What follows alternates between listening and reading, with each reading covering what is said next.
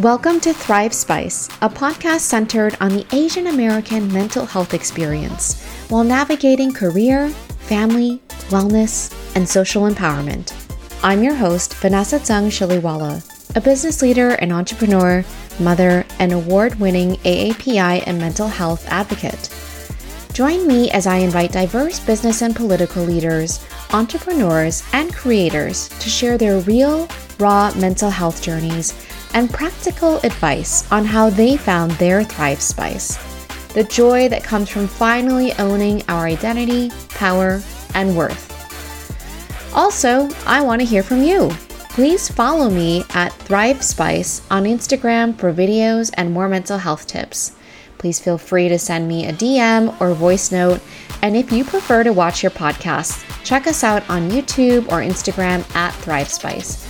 The link is in the show notes. Lastly, don't forget to subscribe. All right, let's get ready to unpack some feelings and spill the tea. Mrinal Gokhale is our guest today on Thrive Spice. She's an author and speaker with a passion for the human brain. She uses her voice to help shift the narrative around health and wellness. She recently published Saya Unveiled, a book that shares true stories of second-generation South Asian immigrants and their mental health journeys. Topics covered are stigma, identity, trauma, and access, along with the goal of promoting acceptance and knowledge around mental health between generations. Really happy to have you as a guest on our podcast. I'm so glad you reached out and shared your story with me, and I can't wait to share your story with so many others who I think really will be inspired by your journey. So you're someone who describes yourself as good at your job, as a journalist, you have friends, you're very creative, you're a designer, belly dancer, jiu-jitsu junkie, occasional model, someone who has this very rich life. And you have also found in your journey that you're neurodivergent, and simple interactions like small talk can be kind of awkward or painful. So I'm curious, what are your earliest memories of knowing that you were different? And can you share how your experience being neurodivergent affected your mental health journey? So my earliest experiences of feeling quote unquote different include things like in school, having difficulty making friends, wanting to be social, but not knowing how to do so, having trouble with things like you said, like small talk, like quote unquote simple engagements, wanting human company, but not a lot of it. In class, things like being one of the only kids that was left without like a partner for like group activities, only being invited to things like birthday parties if I was invited with the whole rest of the class, that kind of thing. Yeah, that all sounds painful, and I can definitely empathize with feeling left out and feeling different. And I know that you also grew up in the Midwest, and I'm also from the Midwest, and there's just, to add to that layer, there's not a lot of Asian Americans out there. And so we tend to already feel like an amplified sense of not really belonging or not really being like everybody else. So I can only imagine that was magnified by what you were going through.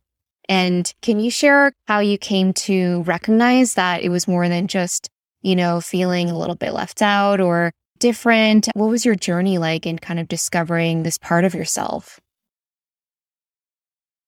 I would say that throughout my school career, so to speak, I just felt like, I think my instinct told me it was something a little bit more than things like being just shy or having to just try a little harder and all these other justs that people put onto me. But I wasn't able to quite put my finger on it for obvious reasons. And my family never thought to ask a professional what it was. And neither did anyone in the school system. So then basically, I kind of just by chance took it into my own hands when I became an adult and went to college. So tell me a little bit more about that. What happened? Was there a certain, experience or memory you have of that falling into place and deciding to seek help or some kind of diagnosis?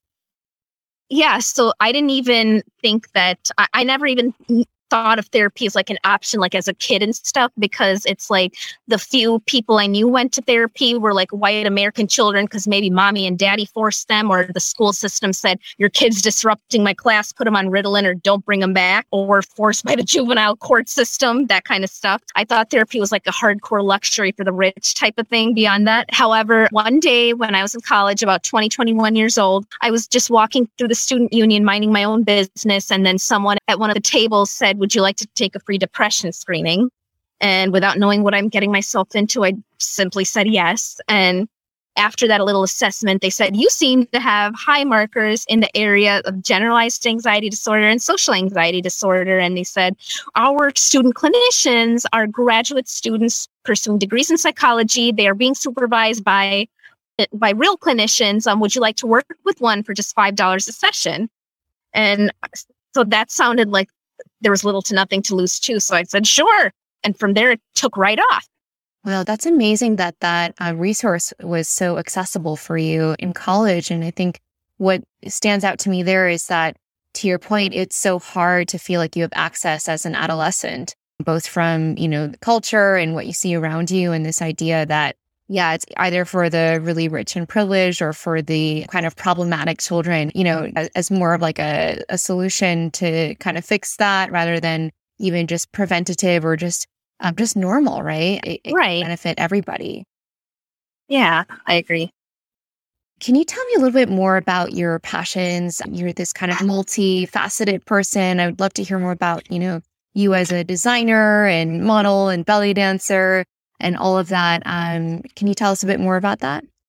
So my belly dancing journey started partly in high school, just taking a couple classes and taking some classes then, and then throughout college. And then I started really performing maybe in my mid-20s. And then I actually haven't done anything since COVID because that really had put a damper on it. At some point, I want to get back into it. I'm doing YouTube videos for fun, but ever since COVID, instead of belly dancing, I've been taking hip hop classes. I think that the reason I'm connected to dance as a whole is because I'm somewhat of a kinesthetic person in that way when it comes to things like artistic endeavors. Yes, I have trouble with things like clumsiness and coordination and visual spatial issues. But I guess that, when I was young, I would just get a rush from when I saw like these sexy, confident looking chicks in the music videos dancing. And it's something that I wanted to do for myself. And I found out that, I think that people's image of someone like a performer is someone who's outgoing, extroverted, highly charismatic, and that held me back initially. But then after taking some lessons and stuff, I learned that it's not just one persona that fits like being a performer. And I think that that's what I like, is I feel like performing is somewhat of a release to me and a confidence booster and a workout all in one. Absolutely. That was so well said. I totally can understand that. And I do think that I'm also a bit of an introvert. And I do think that when you're able to express yourself in different modalities, it is really empowering. And it shows us that, yes, you don't have to be the loudest voice in the room always to make your presence known. And so I really love that you've incorporated that into your own expression and your journey. I'm curious, kind of reflecting on the book that you wrote. Congratulations, by the way. This is such an important piece of work. I really enjoyed reading it. It's called Saya Unveiled, and it's a story of an anthology, really, of many different South Asian stories. And frankly, I could identify with so many of their journeys and just bits and pieces here and there. And I found that, I'm not South Asian myself, but my husband is, and we have half Indian children. And so there is this kind of like cultural learning that happens when you are in an interracial partnership. Yep. And so, a lot of my own mental health journey has been impacted by literally being married to someone of that culture. But I did see a lot of reflections of not just South Asian culture, but also East Asian culture, in a lot of the kind of storylines and the stigmas and attitudes around mental health. And I'm curious, how did that journey start? And was there a story or a person who really resonated with you, or you even think about, or their journey inspires you still to this day? This started because I took a free memoir writing course during quarantine, and the person who taught us about book publishing. And then she sent us resources like publishing houses, as well as teaching us about self-publishing, such as through Amazon Kindle. And I coincidentally shortly later met someone who published via Amazon Kindle who did sell that process to me. And basically, I just kind of thought about different things I'm passionate about and that I would like to write about. And one of those things was psychology and the human brain, and how that's kind of the root to why my human brain is the root to why I'm so fascinated and want to logically and break down and understand human behaviors and emotions and why people do the things they do, what makes them tick. And that made me think, I don't know a lot of South Asians that have mental health journeys to share. I feel like if it is, it's probably just not talked about much. And I would love to expose that if that's the case. So I literally just Googled South Asian mental health and all these organizations came up. I did a search on hashtags on Instagram and there was just so much content out there. And I reached out to orgs and said, I was wondering if you could put out submission calls for people that have a desire to tell their story and for me to write it. And they did. And I got good responses from it. That's wonderful. I love that you took this very open and curious and kind of research-based approach to it. And I can relate to a lot of it because those are a lot of the same observations I had when I started Thrive Spice as well as a podcast for Asian American mental health, is that I knew these conversations were happening and a lot of it was kind of like whispered or behind closed doors, or even a lot of the examples of Asian excellence that were being amplified kind of like swept over the struggles or the mental health sacrifices really, or conditions of many of the individuals who had to go through that to get to where they were today. And so I definitely see that in your book and in your journey, and it really resonated with me as well. And I wonder, did you form like a bond with any of the people that you interviewed or spoke to, or is there a particular story or a person that, you just kind of keep with you in your heart as you kind of move about your life? I would say that of the 11 individuals I spoke to, it's like we're all connected on things such as social media and stuff. And we did connect when we spoke to each other. I would say that there's two that I feel that I speak to a bit more than the others, though. And I think it's because they do work in the community surrounding advocacy around South Asian mental health as well. And the first one is the story, Dimple, actually, in Chicago. Oh my gosh, that story was so powerful. I legit started crying like at my kitchen table when I was reading it. It was, these topics are heavy and they're tough, but they're so necessary. But, as someone who has experienced depression, as someone who is a mother, it was very triggering for me in that way where I was just like, oh my gosh, like I can't imagine this happening and the pain that everyone went through. And, even when they were trying to look for marriage partners, having that, used against them, that was just, that just really got me. I was just like, wow, that's so painful. But I agree with you that it's really inspiring when we see that people kind of turn this pain into purpose and use it to heal the community.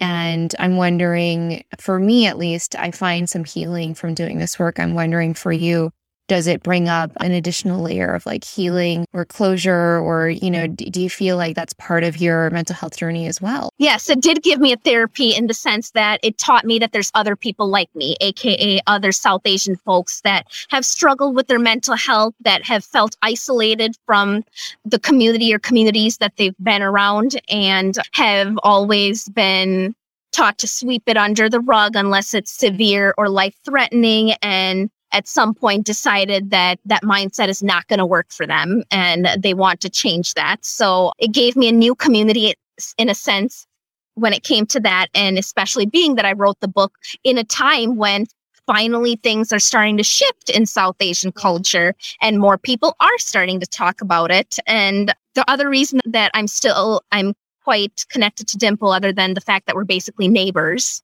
being that she lives in a state right next to me, is that I put her story first with a purpose, because I felt as though it was sad, but also highly meaningful. And speaking to people like her gives me the courage and the strength to continue to build up this courage to continue telling my story bit by bit. And Karandeep is the other person that I'm in touch with a bit more. The person who bipolar and schizophrenic. The reason she inspires me so much is because I've come to realize that when it comes to mental illness, that certain conditions are more looked down on than others, in the sense that things like anxiety and depression, everyone can relate to. Things like schizophrenia or bipolar just are off-putting and scary to people. And I admire her strength to be able to tell her story publicly, not just because of what she has and the weight it carries, but also coming from that double layer of coming from a South Asian family. Of course, I agree. I think there's an extra layer of bravery and sourcing it from collective wisdom and strength from our community only helps really, stop the stigma of talking about mental health, whether it's mental illness or mental wellness or mental conditions, all of it. It's all very important to this conversation. As a South Asian woman, obviously, expectations around gender and social norms can feel very overwhelming and kind of rooted in sometimes outdated cultural narratives about the role of women in society, work, home, everywhere. Can you share what's helped you in terms of empowering you to shift or challenge this narrative and advocate for yourself as well as others? I would say that number one, growing up as a kid, I think another way I was different that I didn't mention to you before was that supposedly from a really young age, I learned how to argue, like 4 or 5. I love it. I think it's because I think that I was seen as argumentative and defiant, whereas what it really was that if I was being told to do something, I wanted to feel logically connected to why I was doing it. 100%. And I think the difference between me and neurotypical kids that I've seen is that neurotypical kids initially do what's asked for them. And then at a certain age, then where they start to grow up is when they start to say, okay, this needs to make sense to me if I'm going to do it. This doesn't make sense to me. I'm going to do something different. Whereas that was kind of my attitude from day one. Yeah. So that's number one, my different way of learning and processing, I think gave me the pre-start to becoming somewhat of a game changer when it comes to mental health. And then also I would say the other piece is having written this book and meeting, as I said, people who are quote unquote like me. And therefore not feeling so lonely in this fight and having other community that have the same mission as me that I can collaborate with and make a greater impact with. I think cultivating that skill from a young age is hypercritical. And I think for everyone, neurodivergent or not, it's very important. I'm a parent of 2 daughters, and this is something that I'm very aware of because I can see that this starts so young about what makes a good child and what makes a bad child, and challenging authority generally is not favored for children. And so it's something that I'm, actively deconstructing all the time. And I think it's really wonderful that you cultivated that at a young age. And I think it's going to continue to serve you well. Hey, everyone. We're going to take a quick break and return after this brief message. We all know how important mental health is, but it can be hard to know where to start or how to create a mental health practice that works for you. Mental health affects us in the workplace, at home, and everywhere in between. Americans are facing record amounts of anxiety, depression, and panic attacks since the onset of the pandemic. Younger generations like Gen Z and millennials are feeling the most traumatized by events of the last 20 months. From pandemic stress, employee burnout, hate crimes, mass shootings, and the daily struggle to balance work and family life, the mental load of being human has never felt more crushing, especially for underrepresented identities. For example, Asian Americans are more prone to mental health issues, yet 3 times less likely to seek help than Caucasian counterparts. That's why I created Thrive Spice Media, a mental health podcast and platform. My mission is to normalize mental health journeys, provide a safe space to share resources and stories, and promote a more inclusive world that centers intersectional communities, including women of color, AAPI, BIPOC, and LGBTQIA+ communities. Lately, I've been getting some requests from companies, especially ERG groups, that focus on affinity groups like AAPIs, BIPOC, and queer communities for speaking engagements and mental health workshops. I'm thrilled to share that I'm now offering mental health masterclass workshops for corporations and groups. It's a 60 to 90 minute interactive mental health workshop hosted by me, either virtually or in person, specifically customized to your organization's needs. We give participants a mental health toolkit to manage things like stress, anxiety, depression, and talk about how topics like racial trauma, imposter syndrome, negative self-talk, social media, burnout, and more. The mental health toolkit includes data, exercises, resources, and practical frameworks to create and implement a mental wellness routine. And I also include a Q&A session. 100% of previous attendees said they would recommend the event and podcast to a friend, and said they left feeling empowered, validated, and informed. If this sounds like something you or your organization could benefit from, or you're curious about learning more, please go to www.thrivespicemedia.com for more information. Back to our conversation. What are some ways we can be more inclusive and mindful of those who are neurodivergent in our work and in our personal lives, in our communities? So I guess it depends what your definition of neurodivergent is. I think from what I understand, it started off talking about neurodevelopmental disorders such as autism, ADHD, dyslexia, dyspraxia, and VLD. But then also I've heard people that are like bipolar identify as neurodivergent. So maybe neurodivergence and mental health are all under one umbrella based on how you're talking about it. And if that's the case, I think that we are again in a time where things are slowly starting to change in that employers, especially since the pandemic, are becoming a bit more sensitive to people when it comes to their mental health, when it comes to things like hybrid work days, allowing mental health days off, allowing like employee assistance plans to seek things such as therapy and counseling. So we need to continue on that, but we still do have a long way to go. And I think that education around this needs to start earlier, which I think is slowly starting to change in the school systems. So as I said before, being that I'm a 90s baby, the mindset when it comes to disorders and disabilities and special needs is either you have ADHD, you're cognitively or intellectually disabled, or you're okay in a sense. So I think that because things such as gender, such as ethnic background, and the model minority myth held me back from being diagnosed, both by academics, both in the school system as well as in my family. So I think more education around what different conditions could look like outside of the stereotypical norm needs to be pushed out there. I think while I don't think it's good to overdiagnose people, I also don't think that the solution is to only give precedence and diagnosis to the quote unquote severe disorders or the ones who are struggling most outwardly. I think the solution is to develop more accurate diagnostic tools. I think that's such a great idea. And I really think that neurodivergence is really the next frontier of mental health in terms of developing an awareness and education, as you said, around what does that look like? What does that feel like? What are some assumptions or stereotypes that people have about you that you'd like to debunk, or common, things that happened to you or said to you that, you'd like to challenge or correct? So I talked a little bit earlier about how things like having social anxiety and being an introvert made me think initially, and made others probably around me think, that I can't. Things like dancing isn't my environment. That's something that I've obviously challenged and done quite well.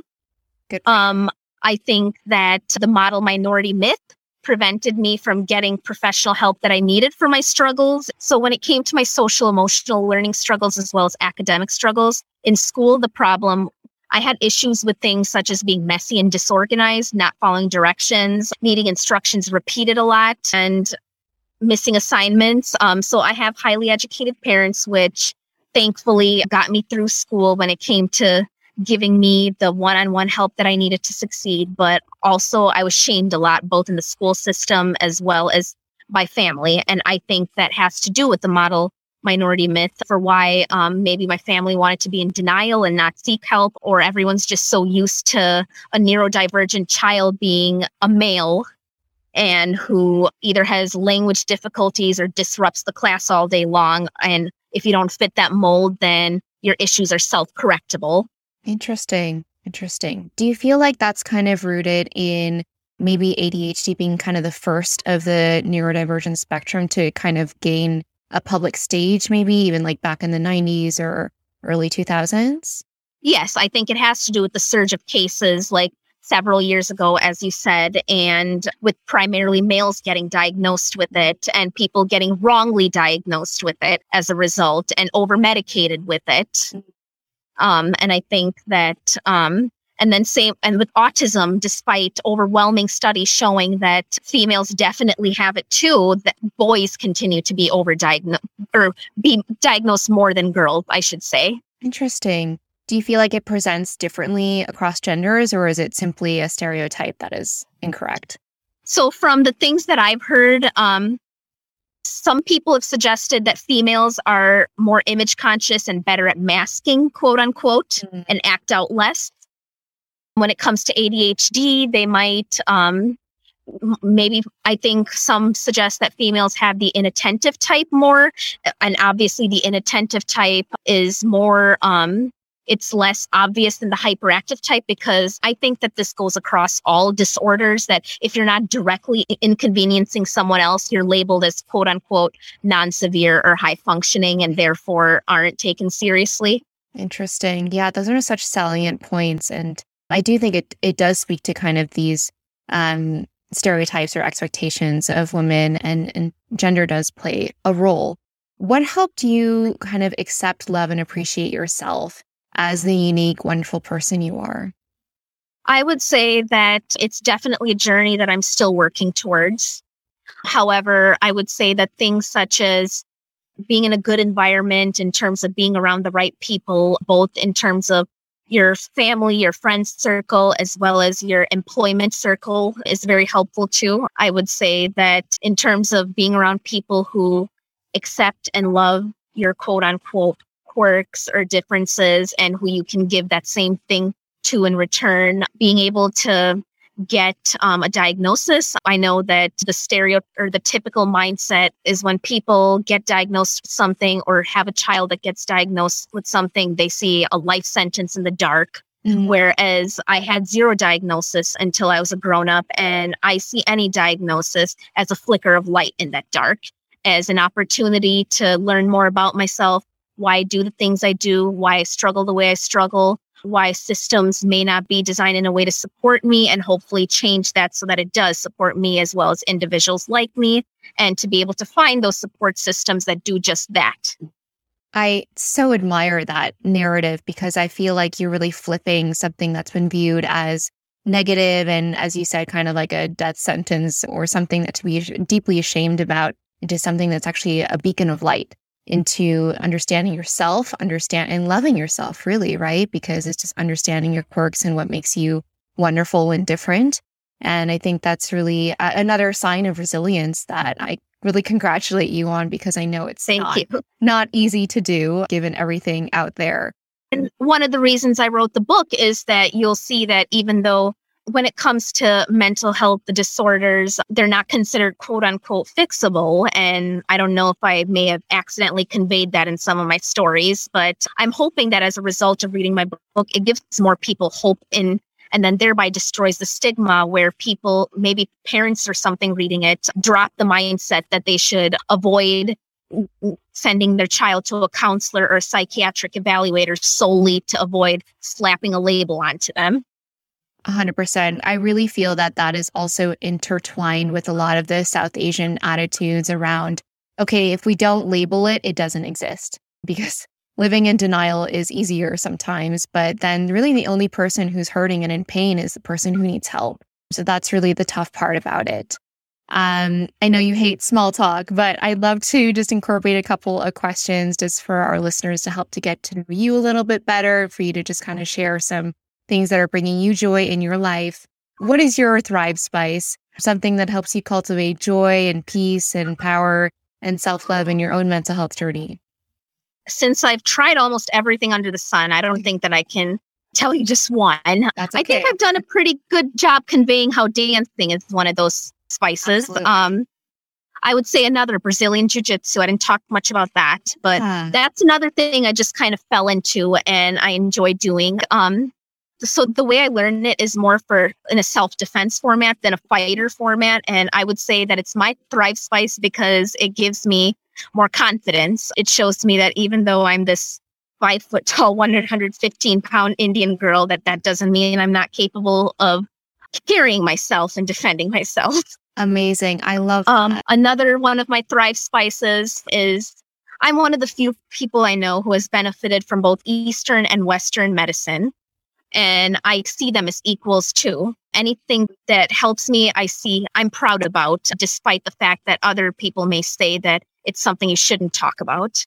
So I have benefited from psychiatric medicine in the past, as well as various Eastern remedies, such as I have a very precise diet that I follow, as well as supplements that I take. From time to time, I engage in Eastern remedies. I engage in things such as detox treatments in dietary and holistic centers, for example. I get a massage like 1 to 2 times a month to help with my attention. I get a facial maybe a few times a year. So a lot of things. Great. Yes, it does take a lot. And I love that you've explored so many modalities and also embrace East and West. We don't have to choose. We can pick what we like. And I'm curious, what kind of Eastern methods or modalities have you been, if you mentioned like holistic, do you mean like Ayurveda, or is there something else that you mean?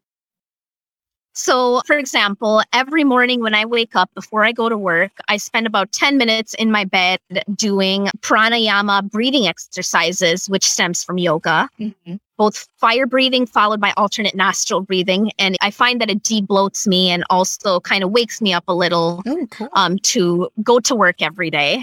I love that. So another one, when I was suffering from low thyroid a few years ago and I lost some hair, one good important thing I did was see a Vital Nutrition Center and get a hair mineral analysis done to see what I'm deficient in. Interesting. And I didn't sign up for their detox program, but that helped me to shift my diet and it helped me to implement supplements that helped to address some of those deficiencies. In quarantine, I hired a personal trainer because I was having some weight gain. And this trainer introduced me to an app called MyFitnessPal, which you enter goal weight and then they tell you what macros to hit, how many macro calories to eat per day. The moment I started obeying what that app said, the extra pounds started coming off, and I still use it from time to time. But that taught me how to eat not just healthily, but in the right proportions.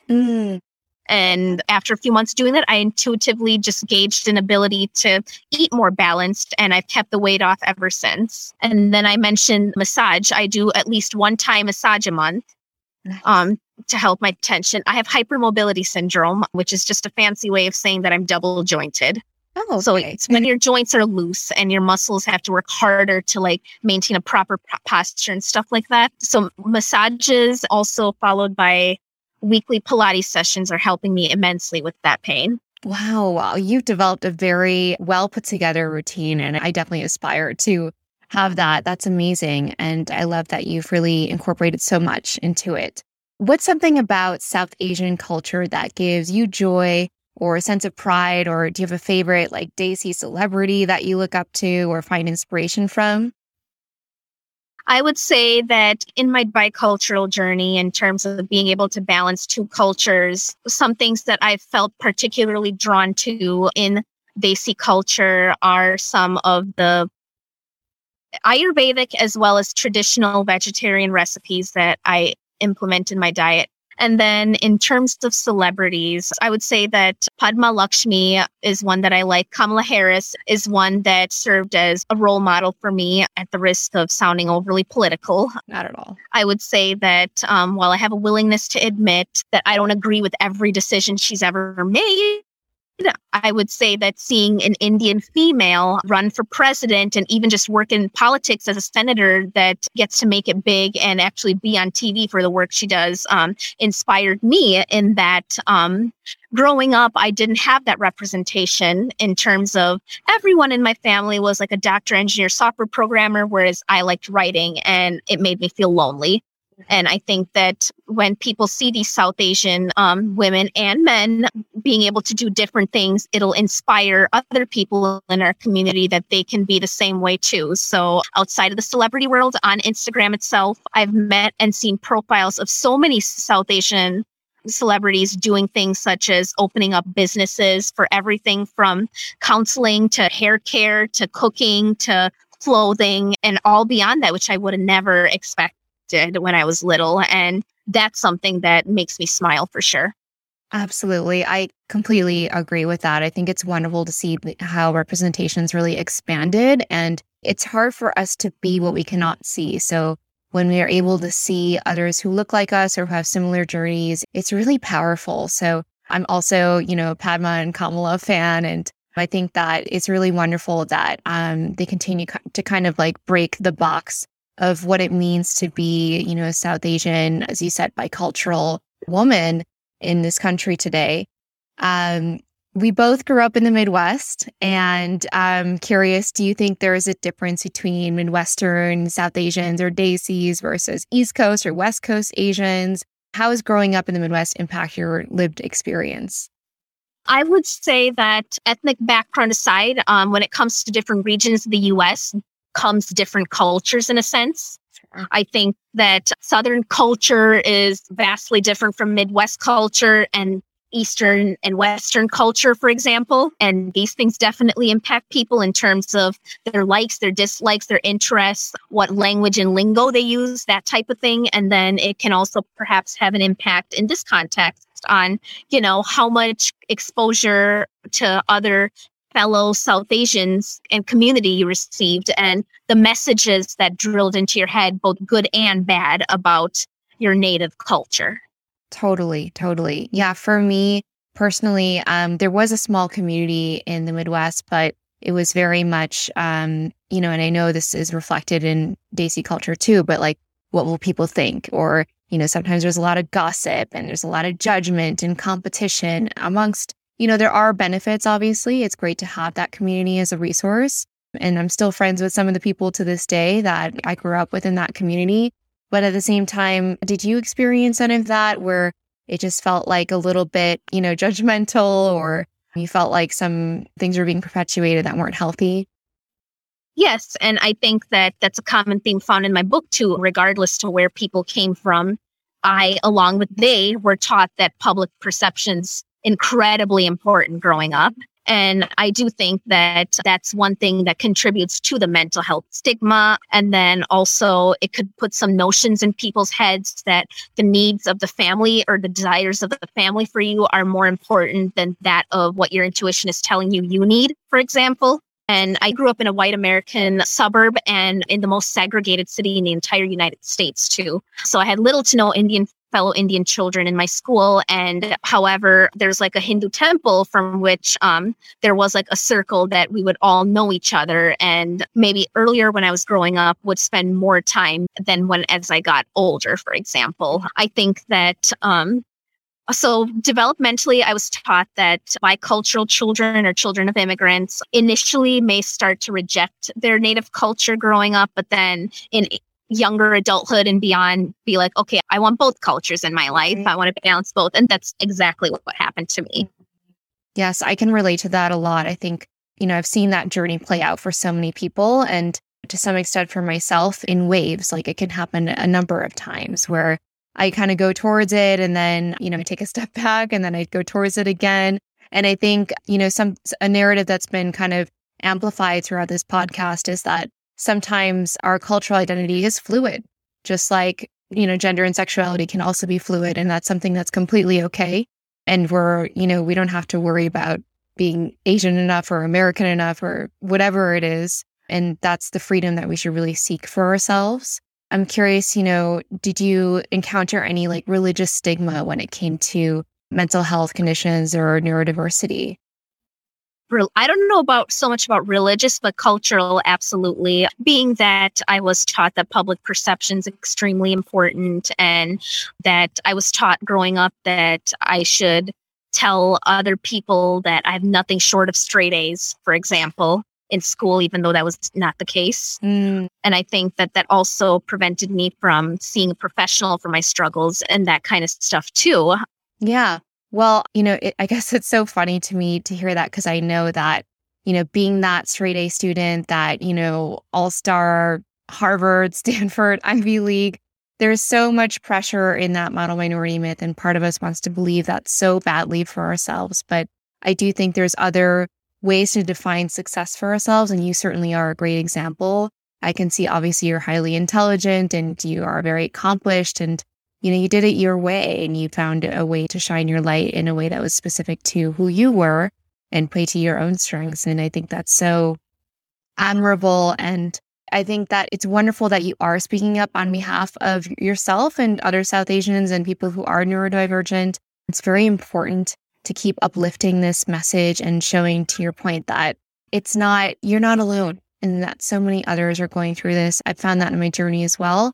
The more we talk about it, the more people come to us and say, oh, you know what, I've actually been going through this too, or I know someone who's been going through this. And so it is very important to put that energy out there. Last question, what's your favorite comfort food or favorite memory around food? I would say that my favorite comfort food, I'm big into chocolate. I've always been a chocoholic, and I always have some chocolate right next to me at my desk every morning to eat. I figure why not do it in the morning rather than at night, have some sugar intake and be awake all night. Good point. Good point. And what's something your friends say about you that no one expects from you? If I had to put it a certain way, I would say they would kind of call me, well, maybe if a person doesn't know me very well, they would be surprised to hear that I'm neurodivergent, but that's a given. Maybe another thing is that I'm an introverted extrovert. Oh, me too. Those are the best kinds of people. That's wonderful. And then do you have any resources that you would recommend for anyone who is kind of navigating this journey or curious about learning more about whether they may or may not be neurodivergent, or if they could help someone who they know, friends or family, who, might be in need? I would say do as much self-studying as possible to learn about yourself as much as possible, so you have all the tools to be and information to advocate for yourself the day that if and when you do find a professional and are able to be very direct about what it is you need, what it is you're struggling with. I love that. Thank you so much. And maybe try to find someone in your community, if possible, if that's what's right for you, to be able to connect with, and ask yourself also, how do you best learn, and what type of an individual that I would work with would I have the best chemistry with? I like that. That's great. It's like having an accountability partner in your journey. Wonderful. Well, thank you so much, Mrinal. I'm really inspired by a lot of the stories you've shared, not only in the book, but today here with us on the podcast. And I hope you continue to find the healing and support that's been helping you kind of be an inspiration and uplift an entire community with your stories that you've shared and the wisdom from your own experiences. So thank you again. And I hope you continue to find the healing and care that you deserve. Thank you very much for having me on your show. I enjoyed talking to you. Thank you so much, Mrinal. Take care. Thank you so much for joining us here today on Thrive Spice. If listening to our podcast helps you feel seen or heard, or you found yourself saying yes while you're listening to one of our podcast episodes, or you simply believe in our mission of breaking down the cultural and social stigmas that prevent Asian Americans from reaching their true potential when it comes to mental health, family life, and business leadership, please leave us a 5-star review on Apple Podcasts or Spotify.